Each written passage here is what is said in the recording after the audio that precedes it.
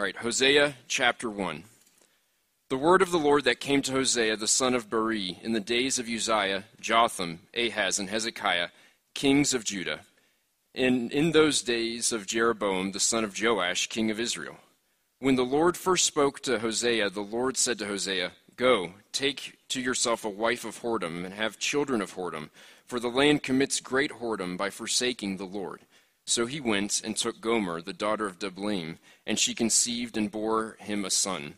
And the Lord said to him, "Call his name Jezreel, for in just a little while I will punish the house of Jehu for the blood of Jezreel, and I will put an end to the kingdom of the house of Israel.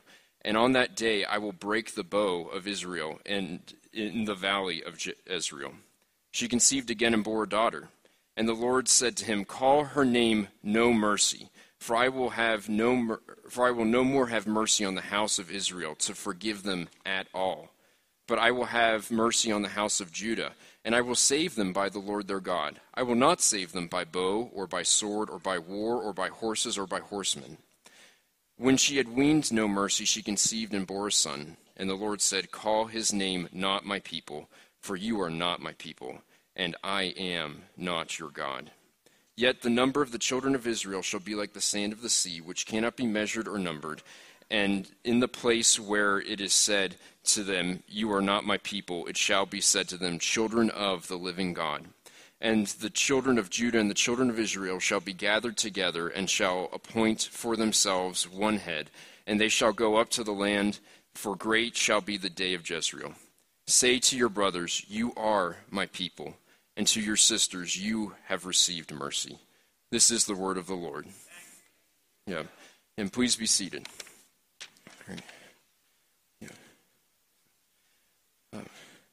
I know a man from back home where I grew up in Philadelphia who became an atheist. This man was a pastor's son. He was a member of the church, baptized, never missed a church event, and was the person you could depend on to always answer the questions in Sunday school class. If you asked this man why he was an atheist, he would have a very long list. He might start off by talking about some of the unkind things Christians have done to him. He might ask, how could a loving and powerful God allow three people who were exceptionally close to him to die in close succession to one another? He might even be as so bold as to say he thinks science has replaced God and made him obsolete. But I think if this man were honest, he would have to say that he never really was a Christian, that he was too in love with his sins and his addictions, and worse of all, that he thought he was too smart for God. Can God love a person like that? Can he treasure and want a relationship with someone who has turned his back on him and despised him? Now, before we give the easy answer to that question, we need to, I think, pause and kind of let that marinate for a second, because I think that question strikes at some of our own insecurities. We often ask ourselves, how can God love me if I'm committing this sin? God currently feels distant. Does he love me? Or, my past is so broken. It's so ugly. I've relapsed again. Does God love me? There are going to be two things that Hosea chapter 1 is going to help us see. The first is how God sees sin, how ugly it is to him, how personally he takes it. But God also will use Hosea to show us how much he loves us despite our sin. God reverses the lives of sinful people by making them his people. God reverses the lives of sinful people by making them his people. Please keep prayerfully listening. This passage will reassure us that God can love the man that we've mentioned at the beginning here and ourselves. Now, to see how God reverses the lives of sinful people by making them his people, we need to understand how God views sin. God shows us his response to sin in Hosea's calling and in the names God gives Hosea's kids. In verse 1, God calls Hosea to marry a habitually adulterous woman. Now, there's a lot of debate about Gomer among scholars. Some say, is she really an adulterous woman? When was she an adulterous woman? And I think there's so much tension and wrestling because we find this command offensive. Now, however you interpret the person of Gomer, the offensiveness is intentional. And I think that God does that because he's trying to help us see that whenever we are committing sin, it is like a wife being unfaithful to her husband. Now, at this point, some people might start to say, especially maybe the man we mentioned at the beginning or others, if God is a loving God, why doesn't he just let people worship whatever they think makes them happy? If that's love, let them be the way that they are. There are two issues with that kind of thinking. The first is that love is never a license for sin. 1 John 5:3 is very clear about that. But the second issue is that this forgets the fact that God is a jealous God. I think one of the best illustrations of God's jealousy comes from a rapper who will be familiar to you because of Troy, a rapper by the name of Shai Linne. Shai Linne has a song called The Jealous One, and in that song he writes, "The God of the Bible who invites our trust must be understood to be nothing like us. Most of the time human jealousy will hurt you, but when it comes to God, his jealousy is a virtue. One of his awesome perfections surely thunders his law and protects his glory. He gave us the marriage relationship to acquaint us with a faint taste of this. A wife for her husband, husband for wife, the only time jealousy is right in this life. But just as the distance is great between earth and stars, so God's thoughts are much higher than ours. So his jealousy is on a whole other level, unintelligible to the soul of the rebel." And in sacred scripture, God paints the picture. It's aimed to shake your frame. It straight convicts you, and that's what it should do. God's jealousy is frightful, yet it's delightful and good too. I couldn't think of much worse if I tried than a dude who smirks if you flirt with his bride. So tell me, what kind of a God would he be if he wasn't bothered to see idolatry? Is God just supposed to sit back and laugh and withhold his wrath when he's been replaced by a golden calf? You say, "I don't worship a golden calf." Well, for us, it's self and sex and loads of cash, atrocious past. We still don't know the half of how these things provoke his holy wrath. So we sit back and wonder how come God took his jealous anger out on his son, so that those of us who trust in him can see like we're supposed to see and be forgiven for our spiritual adultery.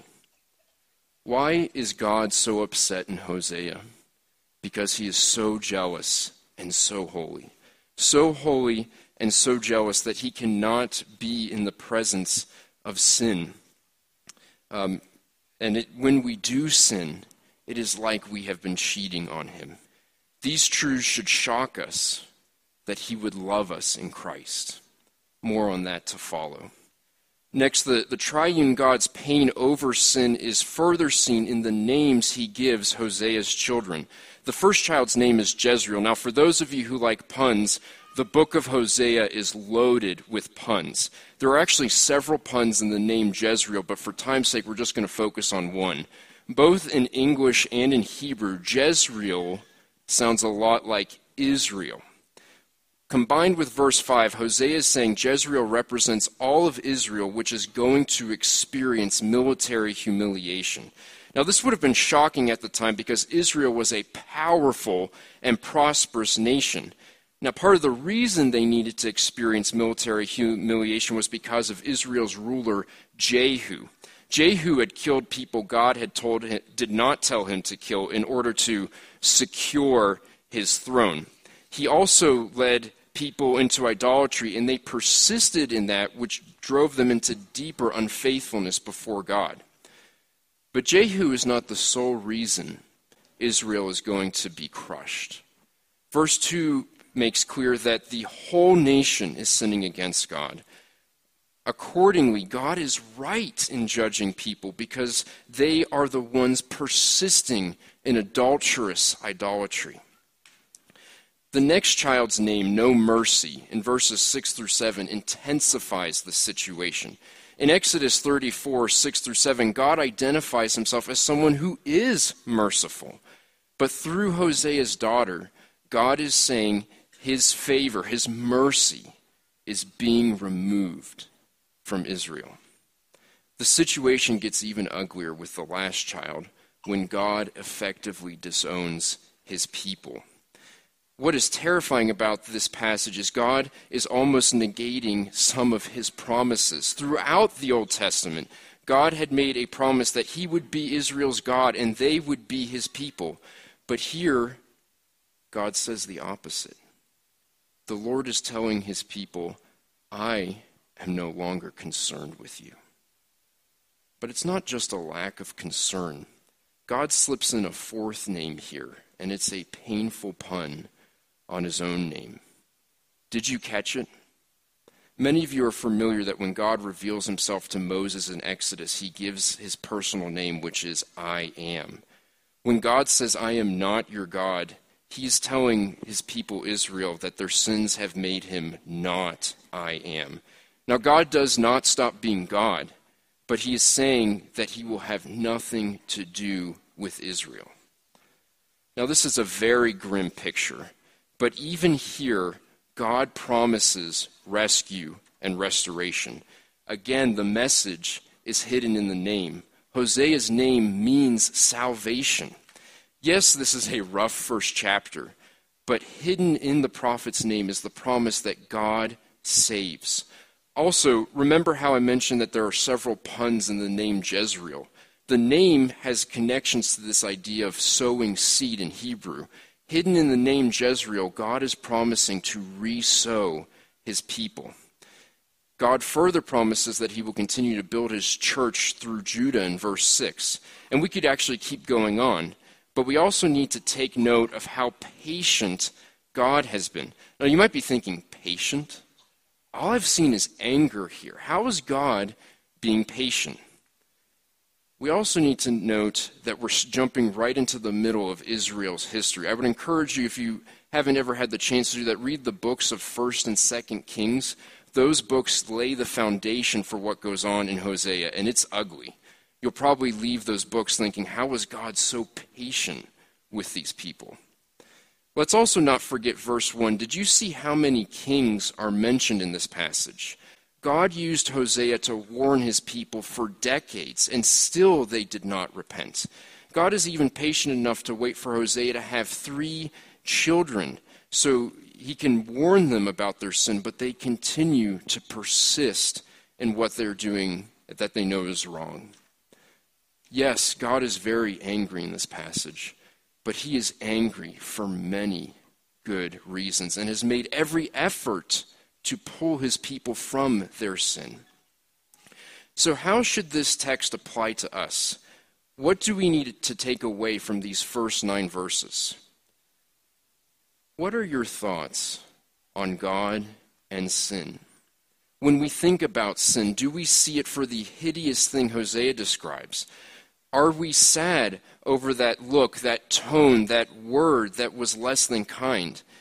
Or perhaps this past week, were there moments where we felt irritation or fretting? What was most important to us then? When fears fly in, do we grieve unbelief and cling to what God's promises are? Do we take seriously the input of others in our lives, both for good or for bad? Are we paying attention to what we're seeing and hearing? Or do we tell ourselves, this was just a little white lie I told to save my reputation. Or this is the only time this month I've visited these sites or viewed these videos. The reason I'm asking these questions is because all of these dig into what our idols are, the things, the affections of our hearts. Pastor Timothy Keller warns that if we love anything more than God, we have an idol. Even loving good things more than God is still idolatry. In Hosea's time, people idolized both graven images and prosperity and military superiority. But here's the problem. Idols always overpromise and underdeliver. Careers, people, positions, etc. cannot give you what only God can. If idolatry is so broad, we can be certain that we all have idols. And this means we are all spiritually adulterous. And if we have idols, we need to ask ourselves, how do we view God? Do we view him as our creator who rightly rules and reigns over us? Do we see him as the long-suffering king whose patience should lead us to repentance? In particular, do we see the sufferings of Jesus Christ as the power and motivation for striving to live in godliness? Now, if you are saying no to some of these things, I would encourage you to be very concerned for your soul. I beg you, read Romans 6. Read 1 John. See how awful sin is, how holy God is, and how loving Jesus is. Abusing God's grace will make you like Israel, and the price that they paid was unbearable. But if you are someone who's sitting here and all you are hearing is God's wrath, you need to also pause to remember God's love and his promises for rescue. Yes, God is very stern, but his sternness is a picture of his love still. He would not discipline Israel if he did not love Israel. Remember, too, he has shown us his love and rescue through Christ. So what have we said so far? God is holy and jealous, so holy and jealous that sin, and specifically idolatry, is like cheating on him. God shows the depths of his pain in Hosea's children's names. These names promise military humiliation, the removal of God's favor, and disowning his people.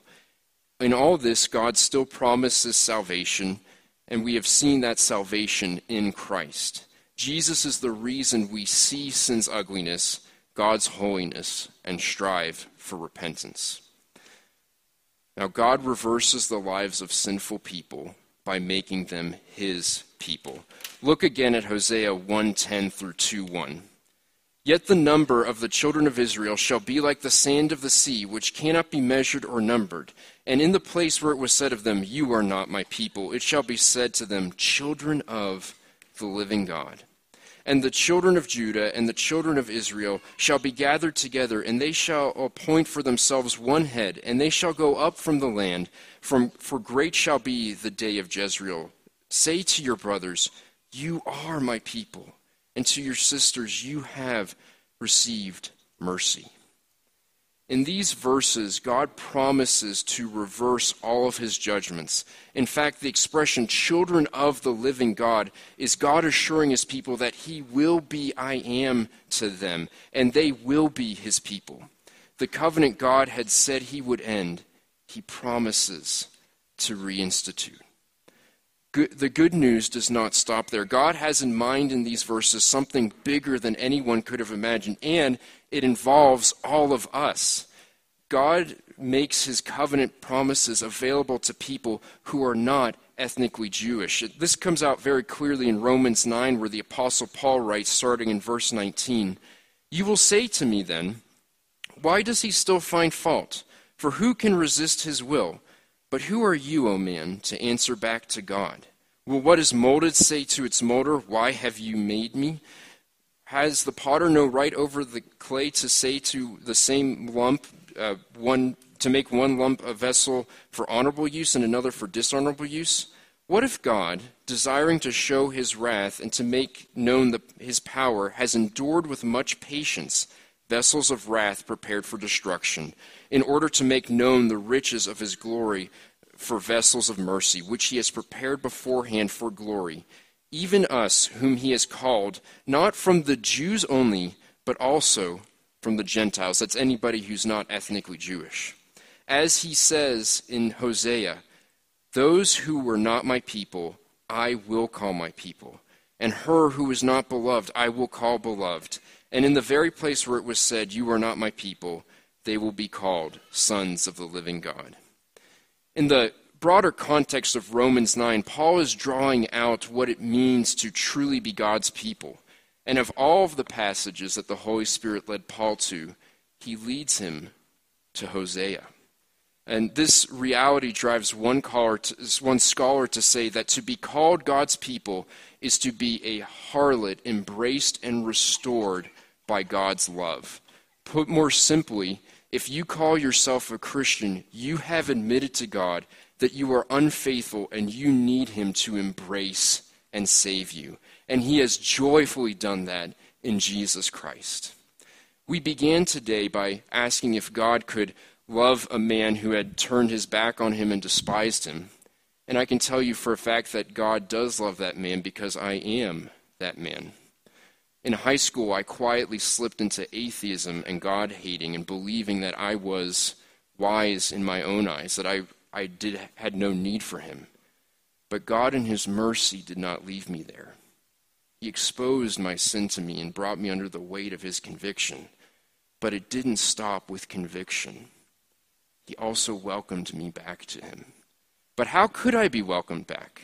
I had denied the principles that I had been raised with. I had begun living a life that was secular and godless.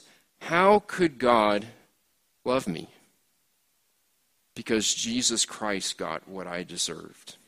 Jesus Christ was humiliated in the greatest spiritual warfare on earth on the cross. Jesus Christ was shown no mercy so that I could receive mercy. Jesus Christ was turned not into a person so I could regain and have an identity that I had despised. And God was not I am to his own Son so that I could be part of the covenant and the household of God. But the goodness and kindness of Christ to me and to all Christians does not stop there.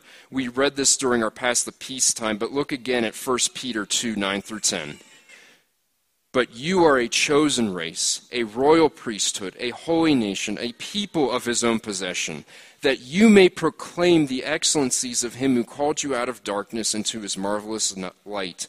Once you were not a people, but now you are God's people. Once you had not received mercy, but now you have received mercy.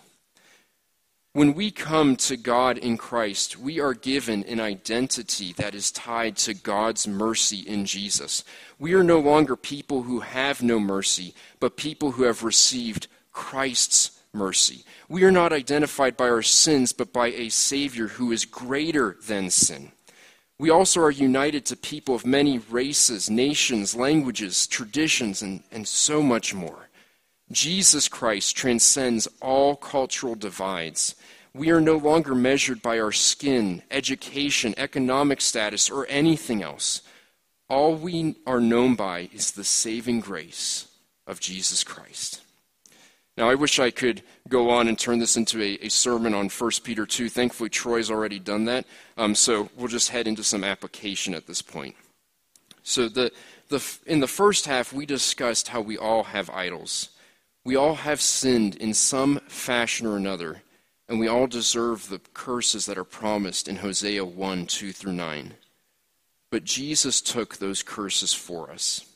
Now, if you are still someone who is not a Christian, who is still under God's wrath, you can be freed today.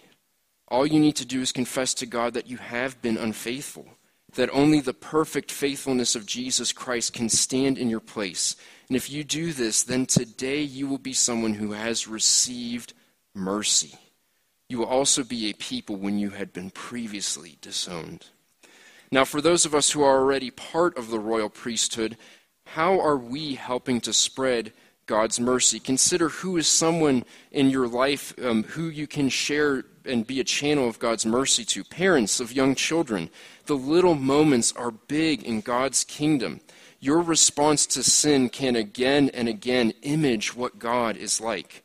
Perhaps mercy in your life means moving graciously towards a person who is difficult to love. Maybe pursuing mercy means repenting this morning of bitterness that you might have towards another person. Ask, is there someone I have not forgiven today? Remember in all of these things that there is difficulty and there is beauty and there is growth, but it can be challenging sometimes. Like we mentioned at the beginning, our own insecurities confront us. And sometimes it's hard to believe that we can be loved when we still struggle to love others. It's important to remember that in Christ we are new creations. I am not the man I once was, and if you believe in Jesus Christ, you are not the person you used to be either. Christ has made perfect peace between us and God. He loves us that much. Would you all please close with me in prayer?